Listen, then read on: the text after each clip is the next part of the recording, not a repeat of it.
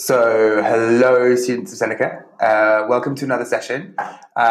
Today we are getting a bit basic. We're looking at the pH scale. It's a very important topic. Hopefully, can go through it, clear some stuff up, and provide a really good revision session for everyone. So, let's get started.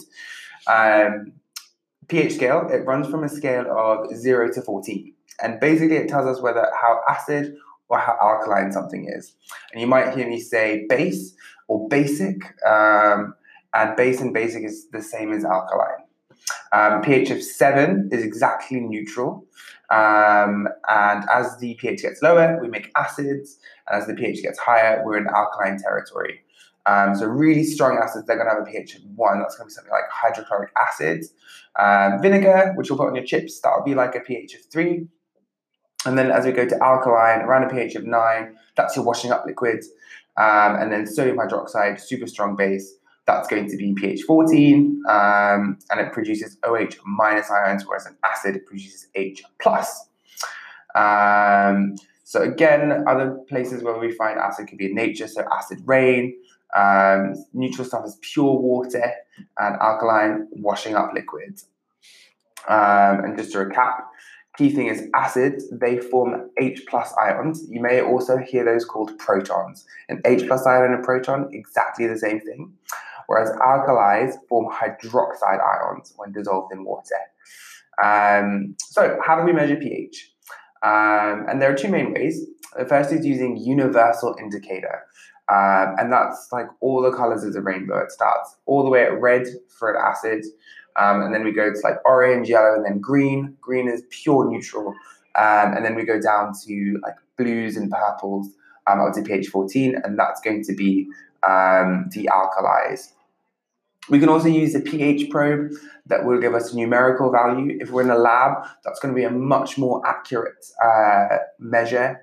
So something I've seen on exams sometimes is an experiment we use indicator to measure the pH, and one of the questions will be suggest a way that the accuracy of the experiment could be improved.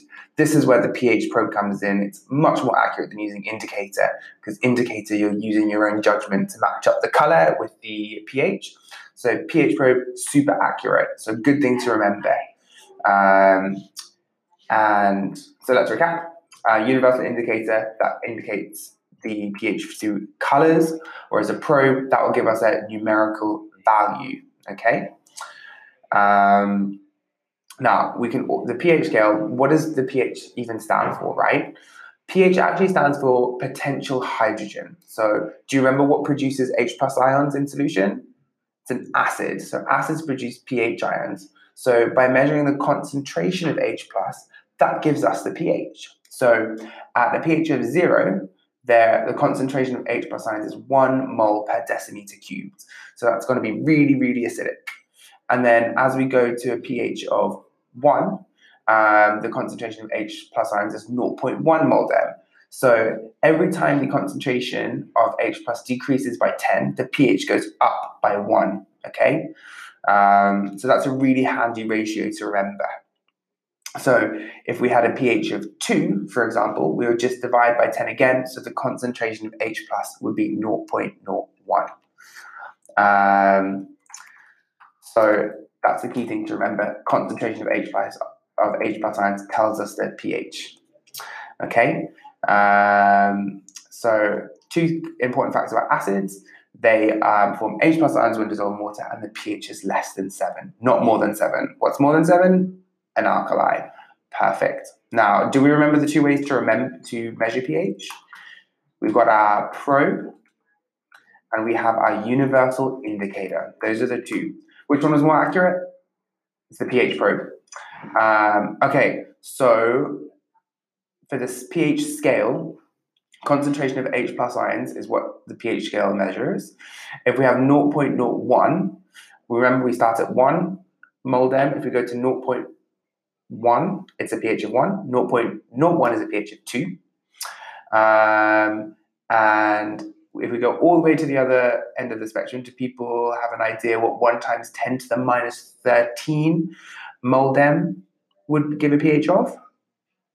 It's going to be 13. What's quite nice as we get to the bigger numbers, like 1 time, well, the smaller numbers, but with the bigger minus 13, we can just use the power to tell us the pH. So 1 times 10 to the minus 9 is a concentration of H plus, gives us a pH of 9.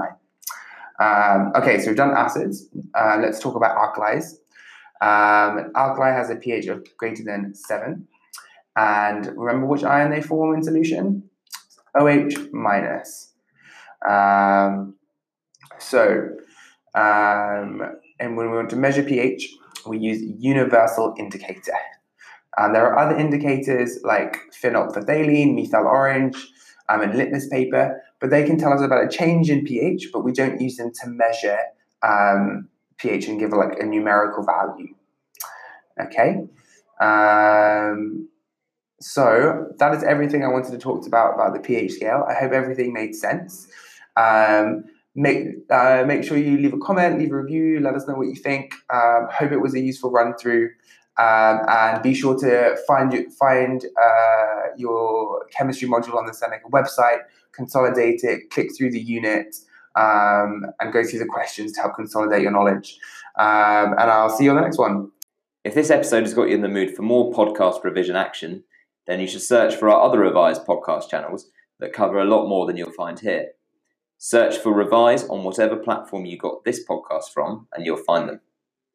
And while you're at it, if you could rate us 5 stars and subscribe or follow to all of our Revise podcasts that cover every subject you need, then that will help other people to find our podcasts.